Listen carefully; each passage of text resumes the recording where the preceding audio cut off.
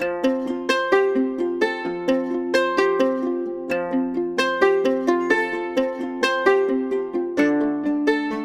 are listening to the Regeneration Rising podcast, a podcast from the Quivira Coalition about the trials, tribulations, and triumphs of agrarians in the United States.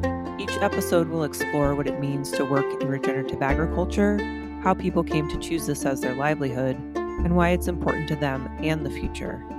We hope to build a foundation for a strong community of future agrarians and land stewards with a regenerative approach to community, relationships, and the land.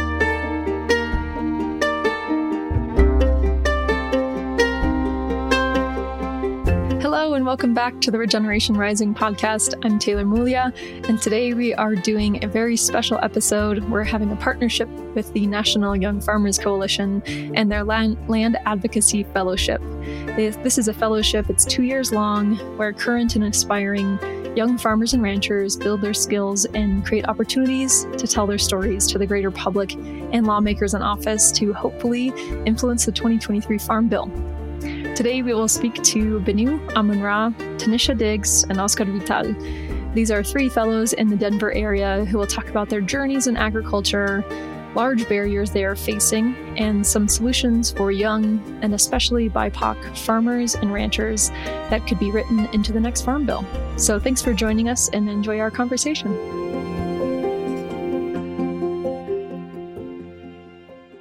Thank you so much for joining us, you guys. I'm super excited for our conversation today. Hi, Taylor. Hi, Taylor. Good morning, panel. Hey, Taylor.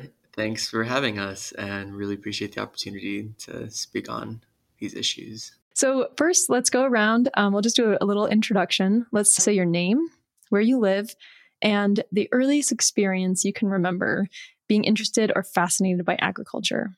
And Benu, why don't we start with you? Oh, great. So good morning. My name is Benu Amun-Ra, and I live actually on the unceded lands of the Arapaho, Apache, Ute, Cheyenne, and Lakota Sioux, also known as Aurora, Colorado. And my earliest memory or fascination with agriculture actually came from when I grew up in South Korea with my mother. She used to take me out to the fields while she would farm because she's a generational farmer.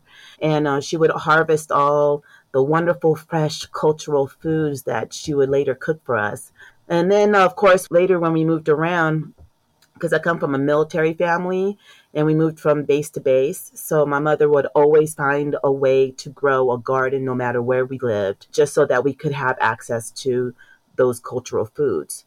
And of course, growing up and helping grow food really made an impact on me, and it motivates me to continue that tradition of growing culturally relevant food and increasing biodiversity and healing through generative stewardship. So, as they say, teach a man to fish, so it goes for a farmer.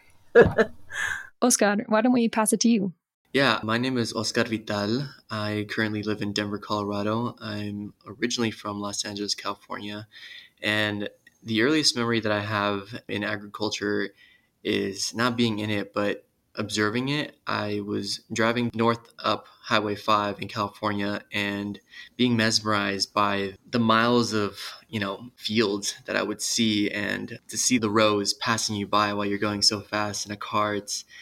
It's like a visual, spectacle kind of thing. And then all of a sudden you see little spots of people out there, and it's quite amazing. And it makes you wonder about what are the conditions and what are they experiencing being in the middle of this, ginormous field. Yeah, that's crazy. I know. I feel like everybody should go to Yuma or the Central Valley at some point and just drive through and just see agriculture on a large scale happening. It is wild. Yeah. It's like the amount of cabbage they can cut and toss into the truck. It's so cool, but also very concerning.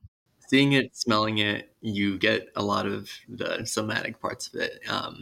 There's this one stretch on Highway 5 that at least for 10 miles, you can already smell the odor of the dairy farm that's next to the highway before you even see it, and even long after you pass it. Tanisha, go for it. Well, my name is Tanisha Diggs, and I live currently in Colorado, and I've been here about 20 years. But what got me interested in agriculture was a spark a long time ago when my father decided that he was going to grow his favorite things in our backyard, which were collard greens and tomatoes. And so I remember being his helper, planting the tomato seeds and the collard greens, and so excited to see them actually come out of the ground and actually produce fruit that I was elated. And so for 7 years, I actually helped with that project, and I knew that I had some type of connection with the earth. Mother Nature was more than just someone that needed a steward. So I figured if I stepped into that role, just doing the gardening thing, that maybe I could be of help. I didn't know that in the future I would definitely be in the realm of agriculture, or what I consider to be in the field of agriculture, just working with animals. So I want to kind of dig into that and dig into all three of your stories, but I'll start with Tanisha. So, you kind of mentioned your background is in the veterinary medicine world. You're from Detroit originally, and then you spent half your life in Colorado. But so with your veterinary background, your passions lie more in agricultural production, particularly poultry. So tell us more about your passion for poultry. Well, I served in the veterinary community in a capacity as a veterinary technician for 15 years. I love animals and I care about their welfare. That's why I chose this career. However, I felt a calling to do more than just serve one population. Poultry spoke to me the loudest because I did some research and I found that small producers didn't have a place in the market since the larger producers monopolize the market and make all the profits. So I began taking classes to test the waters to see if it was a fit for me. The first class I actually took, I was hooked. I really was. I was hooked. I'm like, okay, I want to do this all the time. So I began crafting a letter to Tyson Foods, letting them know that I will be coming for their number one spot as a top poultry producer. I'm not mailed that letter yet, but when I do get my operation up and running, they need to be afraid. Tell us more about that. Like, what's your vision for poultry production? Do you see yourself running something in Colorado? Where would it be? What would it look like? Kind of paint a picture for us. So I see myself more like the smaller producers. Like I know that producers and poultry exist here in Colorado. I do want to be in Colorado for the fact that I grew my family here. I put down roots here and I feel as if this is the community that need me the most. And so that's why I stayed in Colorado. If I wanted to go and produce in a top producer state like Iowa or someplace like that, I would have moved there. But Colorado seemed to have needed this space to be etched out for them. And so I want to be that producer for this state. And so what it looks like for me would be I would be the go to person for the small producer. So, say they have a farm and they have chickens that they need to be produced so that they can actually get into the actual market or restaurant, where you can't do that if your chickens haven't been processed through a USDA facility. And so my hope is to open a facility where the small producers can bring their birds and I can process for them, but at the same time, with etching out a space for me, I can also do the producing that I'm going to do for layers and broilers to make sure that that gap is filled. Because right now, like I said, the larger companies, they etch us out of the playing field. It's not level at all, and it's not fair because they have the resources to throw behind making sure that the smaller producers stay in that small spot. And so that's my hope, to correct what is an imbalance in that system. That's a great answer. There is so much messed up with poultry production in the nation, but also in Colorado. The facilities aren't there. The infrastructure is not there for smaller producers to even have a shot. So that is an awesome goal. And I would love to see that. Like I actually, as a producer myself, would need that kind of service. So that's awesome. Banu, you are interested in language and advocacy in many different realms. But one thing you're really passionate about is healing intergenerational trauma through growing food. So can you tell us more about your relationship to land and how you see it being a healing mechanism for people? Thanks, Taylor. That's a great question. When I think about my relationship to land, I really reflect on land pedagogy, literally learning from the land and building a knowledge base that has been there for a millennium, actually, and passed down through our ancestors who provide us with that wisdom. So, I mean, it's inherent in nature. My mother gave that lesson to me, and it was passed on to her from her grandmother.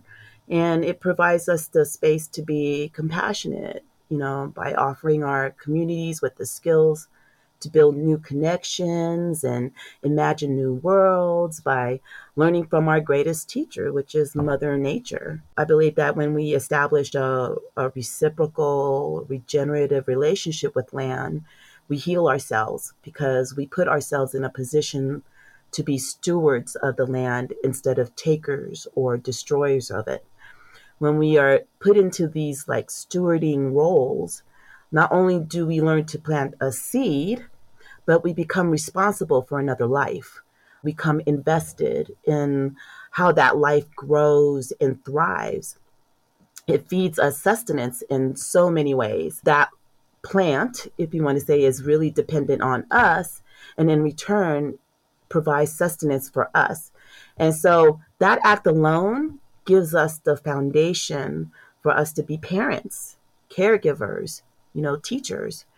And by learning how to care for a plant, we can extend that love and care not only to ourselves, but to others and truly see each other's humanity. I know we talked before, you said your family has lived all over the world, but they had a property in Fort Collins they had to sell. And so how do you see yourself relating to land? What would your ideal relationship be with land? Do you want a farm? Do you want a garden? What does that look like for you? Well, I'm hoping on getting land. Yeah, we were really devastated when we had to sell our land. We had an acre up in Fort Collins, literally across from Horsetooth Reservoir. But the really crazy thing was that Fort Collins ended up being on the list of the top 10 places to live. And the property value literally doubled. So our property taxes doubled.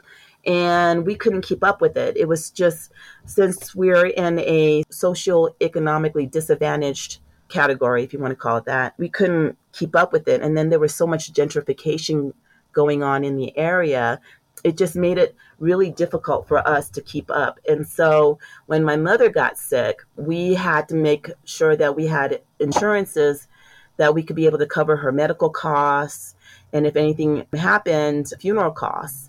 And that is exactly what happened. We lost her earlier this year, and I can't even begin to tell you what it cost to just to do a funeral. It was a lot. But not only that, we had to actually pay more for water access to the land than the actual property value, because the main water extension was across the highway, and we had to bore under the highway, and it was going to cost more than what the actual property was worth. And we were just not in a position to be able to do that.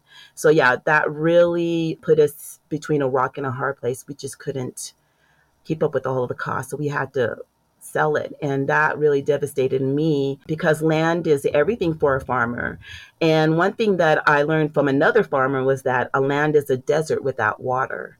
So without water access and without land, I couldn't continue to live that dream of providing a healing sanctuary for my nonprofit. So my nonprofit is called Sacred Eco Center, and Sacred stands for Seeding Ancestral Community Relationships Education.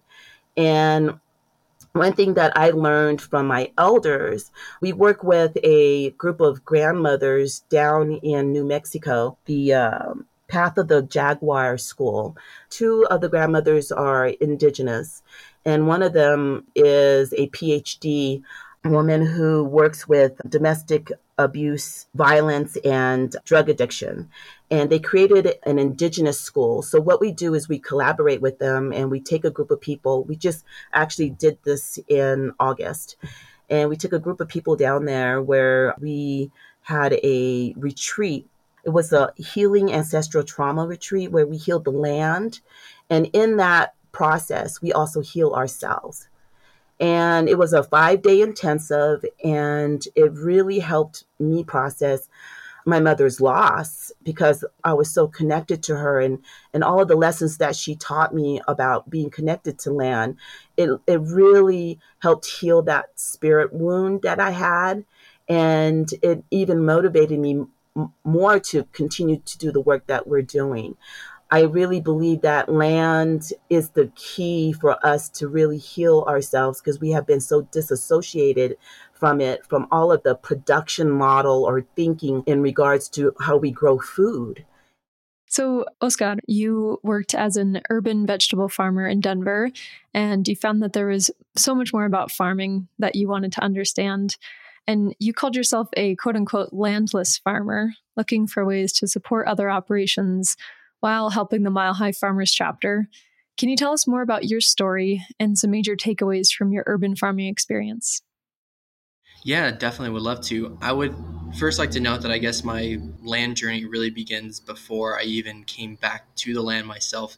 My family is made up of agriculturalists, not of landowners or business entrepreneurs, but ancestrally, we were farmers back in Mexico. And just due to the economic drop and globalism, we were driven away from that form of sustainability and needed to find other ways to sustain our communities as well as ourselves, our families. And there goes the classic narrative of, the immigrant journey where my grandparents had to come to the States and work as undocumented workers in the fields. And, their story is a similar story to that we hear one today of being exploited, underpaid. And since they didn't have a visa or citizenship, those conditions were a lot more extreme for them. So for my parents, what that looked like was getting higher education, and the highest that they were able to go was high school, which was common for that generation. And it continued to be as such for myself. And they wanted me to go further, which I was able to go to university. And ironically, I kind of came back to this conversation and this narrative in, respects of self-discovery as a young individual should, which looked like questioning what does it look like to be a part of your urban agricultural scene. That being a very specific question, but what does it look like to be a part of your food system was the question that was posed to me, one of which I was able to dive into more and understand more when I was able to join a minor program at the university, a community food systems minor program, where I was able to learn more about the food system, specifically under a equity and radical racial lens, one of which that I felt very called to as a part of my own story, since that was my story. We were removed from land. We didn't necessarily have a choice of that at all whatsoever, which is kind of the confusion that no, there was a choice, but there really wasn't. And so it's part of my land journey to have, reclaimed this story for myself, one of which removed me from land, and I think even further explains the landless farmer narrative that I've continued to paint for myself. And well, luckily through this program, I was able to begin to volunteer with a farm on a small scale urban agricultural setting. And from volunteering, I was able to then develop my skills, become part of the farm team, later become a farm manager of a 1-acre site, and then continued to develop my skills and was able to then manage a 2-acre site. So that's where I ended up coming back to land and considering and reclaiming that title as a farmer. And as I discovered the many ways to farm, not just vegetables or flowers or animals, cultivation is a term that you can apply to many different areas. And, as my own entrepreneurial spirit kind of grew to figure out ways to find land for myself, I found it necessary for me to dive into this question of what does it actually mean to acquire land, since I had discovered that just having access to land, having a place to develop these skills, not only developed my skills, but it developed the resiliency of my general community. I was able to learn what it meant to feed my community, not only myself, but everyone who surrounded me. There's always food that's in abundance at a farm. There's much to be shared, and more than just like sharing food, it was sharing values. And that's really when, like, diving into that idea, I was pursuing like what it meant to support other organizations who are also having these similar values of what it meant to put farmers first. And that looked like joining Mile High Farmers, which is a regional farmer advocacy group specifically trying to change the narrative of the Front Range here. And it's made up of small scale local farmers here in the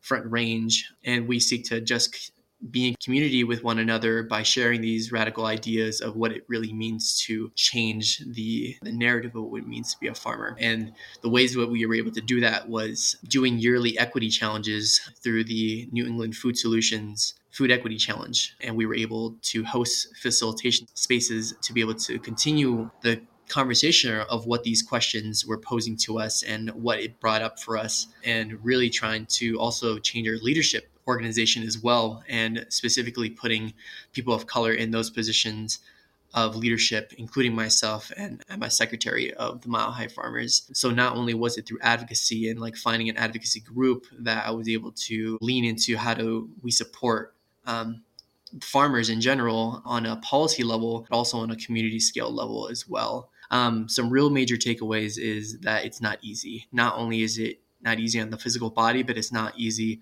on the time management aspect, especially as a person of color who has so many financial barriers to have to surpass. I have all the same barriers that any individual faces, like the cost of living as it relates to housing and food and so on and so forth.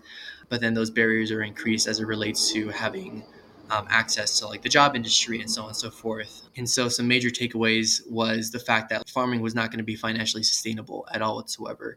The reason why I consider myself a landless farmer right now is because I'm seeking to cultivate my skills and community in which I can try to, in the long run, find land eventually, but not through the classic narrative of like, what's on the real estate market, I can pay, X thousands of dollars in order to access land. And that's not really the land journey I want to have, especially because of the exponential barriers that I have to face since I don't have access to that long-term generational wealth. Not finding land under the classic narrative of like being an individual landowner, and hopefully it being more of a collective opportunity. So yeah, that brings me to the National Young Farmers Coalition Land Advocacy Fellowship that all three of you are in. And so tell me, what is the purpose of the Land Advocacy Fellowship with young farmers, and what does it mean to you? Tanisha, do you want to start? Sure. So the Land Advocacy Fellowship is a 2-year advocacy and leadership fellowship for current and aspiring young farmers and ranchers. Together, we will build momentum to shift power to advocate for policy change in the 2023 Farm Bill that elevates equitable and affordable access to land. The fellowship is part of the National Young Farmers Coalition 1 Million Acres for the Future campaign. It's an initiative to ensure that land is equitably transitioned to the next generation of farmers by changing policy in the 2023 Farm Bill. So this partnership between the National Young Farmers and individuals like myself allows us to use our voices to speak with organizations like the USDA and congressional members about our initiative to get a result. Personally, gaining access to land has been the largest struggle for me. I have a business plan and even many aspects of operational things documented, but I have no place for my operation to exist. Like I said, I would like to operate here in Colorado because, like I said, I've grown my family here. I put down roots here. It's important for me to be a part of a community that needs what I have to offer. And so I know what it's like to struggle, especially from hunger. And I'm sure my neighbors who are in similar situations like myself, I'm not putting everybody in that category, but the individuals who do face food insecurity know what it's like to have to pinch pennies to try and get a meal on the table. We have to be able to eat. And so I want to be able to help my neighbors who face this struggle by offering them staples like eggs and poultry that's raised responsibly and affordable to all. That's great. That was really well put. Benu, did you have any thoughts about what this fellowship means to you? Absolutely. I really feel like the purpose of the Land Advocacy Fellowship is to provide a path towards more equitable land access for BIPOC and young farmers. It addresses this like systemic challenge by securing more land access to otherwise marginalized farmers. For any farmer, really, of course, land is everything. What that means to me, both as a Black and Asian farmer, is a form of fighting for some type of reparation, a small one, but one step closer towards healing that transgression of stolen land. When I think about like my mother, because she's a generational farmer from South Korea, I think about all of the Asian American farmers that contributed to the agricultural history of the United States. And they have been long taken for granted, even though they directly changed the whole West Coast agricultural landscape with their deep knowledge of irrigation and innovation and growing high quality fruits and vegetables. But they were restricted from land ownership too due to the Alien Land Law from 1913. So all of this working towards land access, it just makes me feel so motivated to make that change for equitable stewardship of land. It's like, I want to say it, but just share. Just share. We're all in this together, and it shouldn't be this way where you have 98% of farmland being owned by white owners, and when I think about that, it just blows my mind. And I know a lot of those families that are generational farmers that own that land, they know that's stolen land. It's all stolen land, period. I really hope that this movement for social justice in regards to land access really opens people's eyes up to how much we really need to come together to take care of each other, to learn how to repair those past damage that we've done, all of the damage that we've done. So it means a lot to me. Yeah. Yeah. And you mentioned a couple statistics. I wanted to talk about this fascinating report, the National Young Farmers Coalition. They released their 2022 National Survey Report. And for folks listening, this is a really interesting and quite frankly, a very beautiful display of data. I recommend folks go and download it from the National Young Farmers Coalition website. But they surveyed young and beginning farmers between December 2021 and April 2022. So this is really recent. And they talked about their challenges alongside a lot of demographic information. I would love to hear if either of you have a particular statistic that resonated with you, surprised you. What spoke to you most? Tanisha. Yes. I was reading in the report that all of the top challenges reported by young farmers who participated in the survey, they experienced higher rates by young BIPOC farmers, the access to land, access to capital, healthcare cost of production, access to housing, student loans. They were reported at higher rates as being very or extremely challenging for BIPOC farmers. And that alone just blew me away.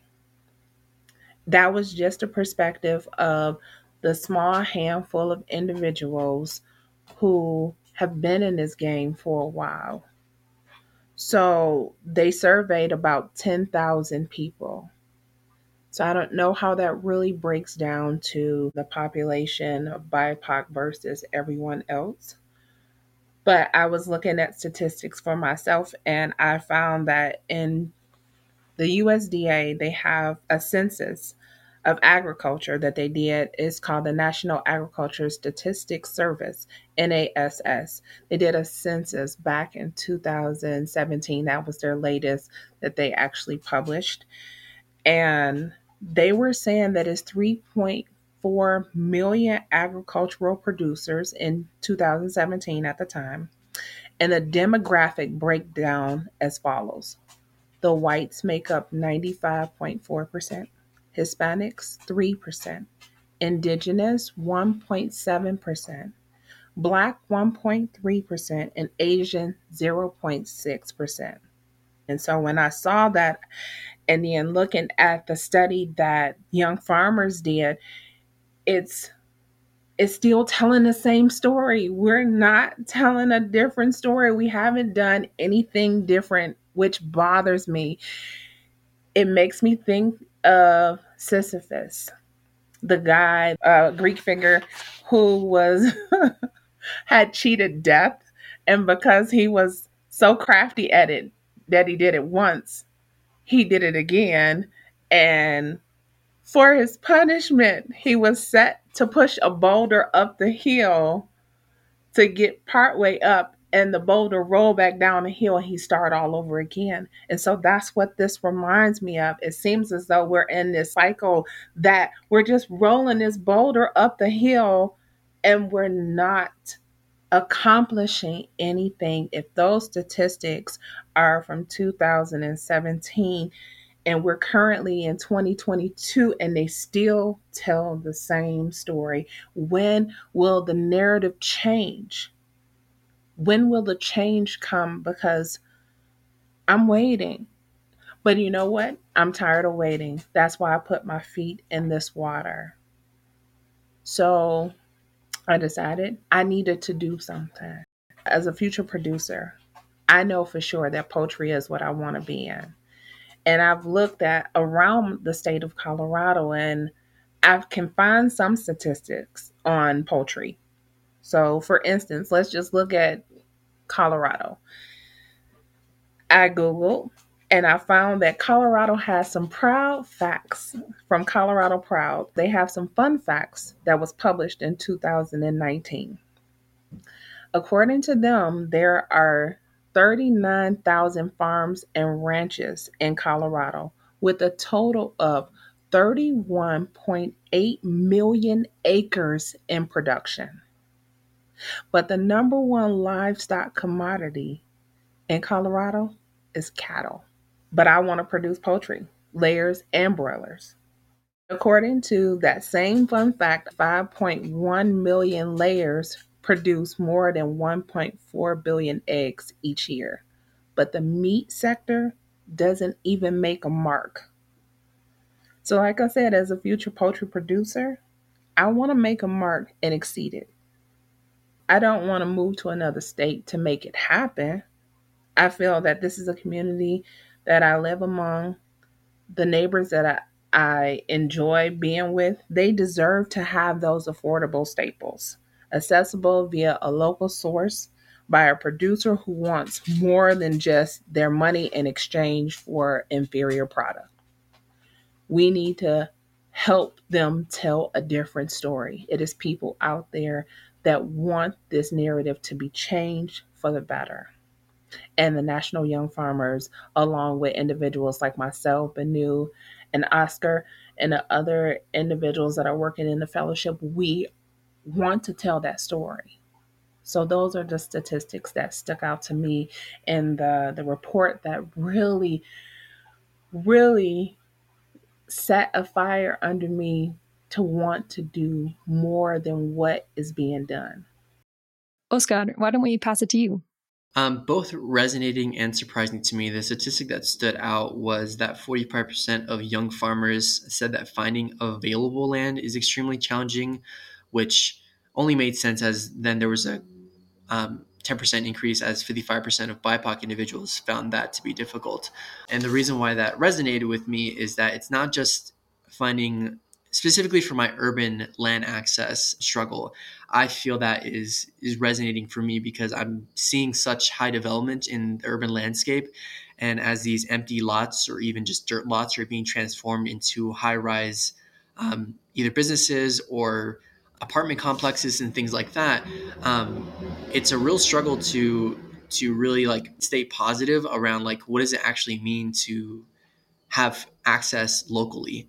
We heard this huge trend, popping up in the early, I don't know, like 2000s around like what it means to have local farmers markets and so on and so forth. And I don't really see that being possible, or even being possible in places where it really should be, I would say, like more highlighted, especially in communities of color, is what I'm talking about, where they've been further removed from healthy food, from local food, which we understand scientifically to have more bioavailability of nutrients, being more nutrient dense. Since it has shorter carbon miles, it's directly correlating to how much carbon is being produced in the atmosphere. As producers, we're able to sequester that carbon instead and trap that and turn that into a viable food, a resilient resource, and then feed it back to the people who need it the most. Communities who are suffering from environmental struggles, as the population increases, we need to find resilient ways in order to feed our community. And that doesn't mean like creating systems, food systems that are resilient to be inviting of individuals to come into those communities, but it's about prioritizing the individuals who have been there, who are still there, and who are being driven out.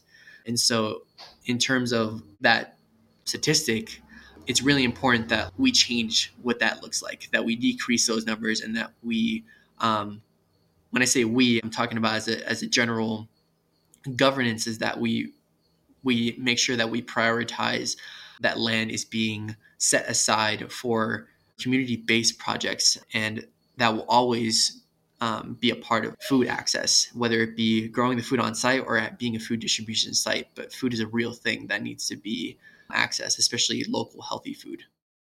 Absolutely. The Land Advocacy Fellowship was part of a larger campaign, the 1 Million Acres for the Future campaign through NYFC.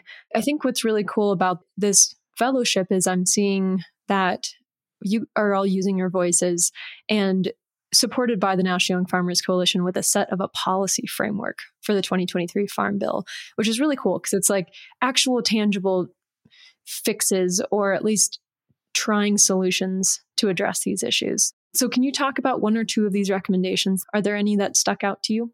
Yes, actually, the first one was they were wanting to initiate that USDA would umbrella organization, another organization that would be able to transition land from farmers that are getting ready to tap out of the system to the new farmers that are coming into the system. It's no way for it to really change hands in a way where it won't go to a conglomerate that will build another hotel, or God forbid, a golf course or something like that. And so trying to keep the land that is agriculturally in production is what they want to do. And so that is really, really important, because a lot of the farmers, their children don't necessarily want to go into ag. And it's no slight against them. This has been their life and they probably want to do other things, and that's okay. But we still have to have individuals who are going to feed people. We can't just allow them to go away, and we can't allow that land to go away either. And so that's the thing that's really, really important. How can we transition this land from farmer A, who is 75 or hitting close to 80 and can no longer do the things he need to do on his farm anymore, to say 20-year-old who is just coming, farmer B coming up and saying, I want to continue doing the work that you're doing. How can that be a bridge? Where is the bridge for that to happen? And so I think the National Young Farmers Coalition was hoping that the USDA would take on this project to do that particular thing, have it staffed in a way that people will sit and do this all day, go around collecting data to say, okay, we have all these farmers here in Colorado. They're at this age. They're going to think about tapping out in another year or two if their health doesn't prevent them from doing it sooner, or whatever the case may be. And so then we also have these young farmers that match well with these potential farmers that are currently doing what they're doing. Let's see how we can get them to the table and talk to each other. And so that's one thing that really stuck out to me, because for me to do the legwork myself, it will take me forever to try and get all of the information gathered, let alone go out and talk to all of these individuals. But knowing that it's an organization that can actually do it, that can staff people to do so, would be awesome. And that'll be a resource for the individuals coming in, so that they won't have to work so hard at what they already want to work hard at doing, which is being a producer. And so that's the one thing that really stuck out to me, that it needs to be a better way to transition land from old hand to a younger hand, like changing of the guards, going from one person who's interested and changing to a person who is also interested, that want to continue doing what they're doing in agriculture.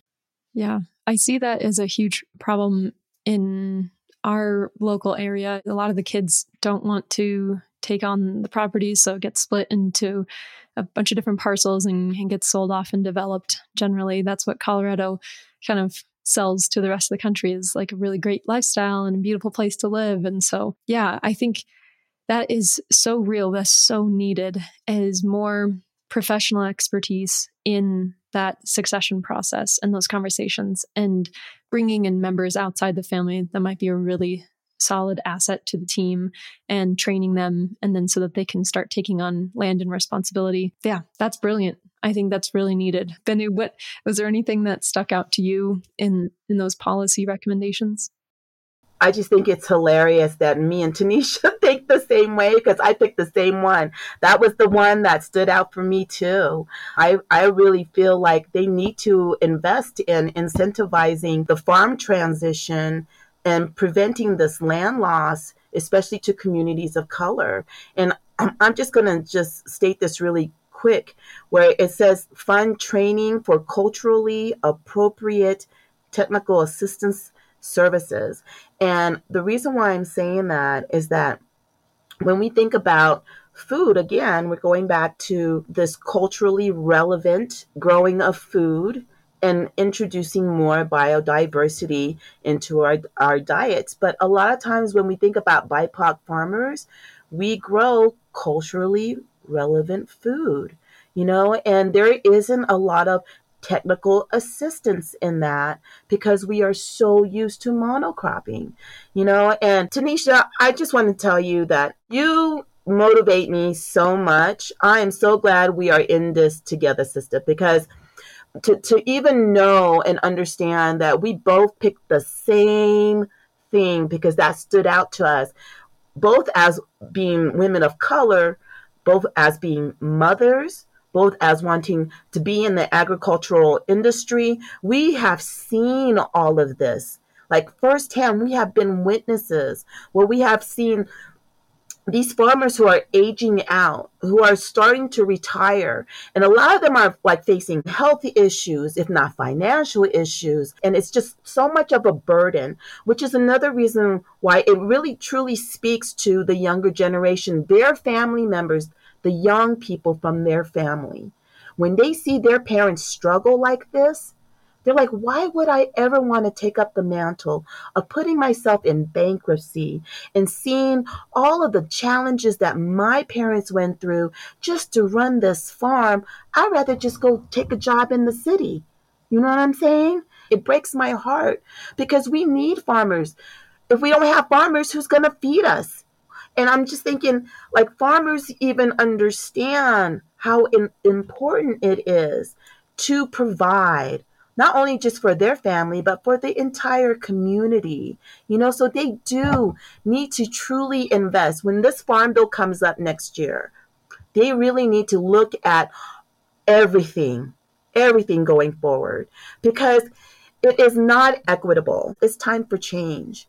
It is time to start standing up for each other and saying, no more. This is not working anymore for anybody. We really need to start transitioning so that we can be able to build a better, brighter future for the people who are coming into it.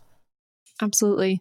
Oscar, can you talk about one or two of these recommendations that you see helping farmers like you? Yeah, definitely. Investing in community-led projects that create secure, affordable land access opportunities. Like I previously mentioned, land access doesn't necessarily mean to directly equate to ownership, but land access can look in many different ways, especially in urban settings. If we are able to set land aside for community-led projects, it most likely will also correlate to some sort of food access or food production. And there's many models of what this can look like. Go Farm is an example of what it looks like to invest in the future generations of farmers. They provide an incubator program for young farmers and land available in order to begin building these skills. In a similar way that I had access to land to be able to cultivate, develop, and master these skills, I believe that there needs to be more access specifically allocated to train the future farmers. But then having land access set aside and having these community-led projects set aside, there can be a lot of ideas such as food hubs and food access locations. And so, of course, it's going to be a struggle. But if we have 10 individuals who are seeking to develop their skills and they're able to successfully produce a certain amount of weight, then we need to make sure that that food then can go to communities that need to be prioritized. I want to thank you all so much for being on our podcast. It was just such a pleasure to get to know you and hear you speak about things you really are passionate about. I always love to do that. So best of luck with the rest of the fellowship. Thank you. Thank you, Taylor. Thank you for having us, Taylor. Really appreciate all of this and putting it all together.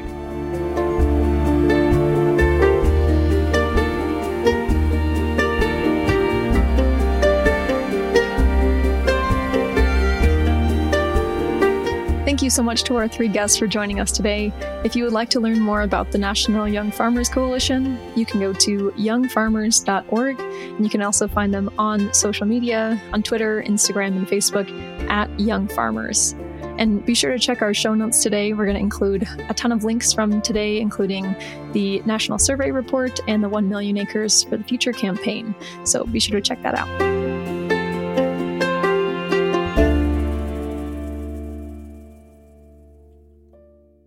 Quivira Coalition has spent decades building a network within the regenerative agriculture community, and we love to share job, internship, and apprenticeship opportunities with our community through our podcast and our monthly newsletter.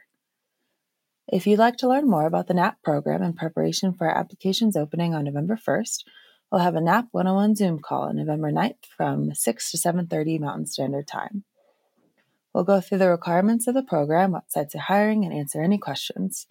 To register or find out more, visit quiviracoalition.org/events/NAP-101-NOV9. Roberts Ranch in Colorado is hiring a grazing manager responsible for moving animals, building and deconstructing temporary electric fence, adjusting herd movements, recording herd movements, and other miscellaneous ranch-related tasks. To find out more, email becky@leachman.com. A historic farm in Virginia's Blue Ridge Mountains is looking for a caretaker. This person should share Quivira's agricultural perspective and regenerative vision, and the goal would be to provide free or discounted housing in exchange for a defined amount of caretaking, plus the use of the land for the caretaker's own pursuits. If you're interested, email elliottgarber@gmail.com for more information. The Colorado Department of Agriculture is looking for a specialty crop and next-gen grant specialist. This position will be responsible for assisting the Specialty Crop and Next-Gen Program Manager to administer the federal-funded Specialty Crop Block Grant Program and 2 state-funded Next-Gen initiatives. The position will provide day-to-day operational management of the Next-Gen Ag Leadership Grant Program and the Agricultural Workforce Development Grant Program. You can find out more at governmentjobs.com. Quivira's Regenerate Conference is being hosted in Denver this year at the National Western Center, November 2nd through 4th, 2022. Check out regenerateconference.com for a full lineup of speakers, webinars, social events, and more as we explore the theme, Cultivating Restorative Economies. Every month, we include job postings in our monthly newsletter. Visit quiviracoalition.org to sign up. To view a copy of this month's newsletter or any previous ones, visit quiviracoalition.org/newagrarian/resources. Have a job opportunity to share yourself? Send it to newagrarian@quiviracoalition.org so we can include it in our next newsletter and podcast.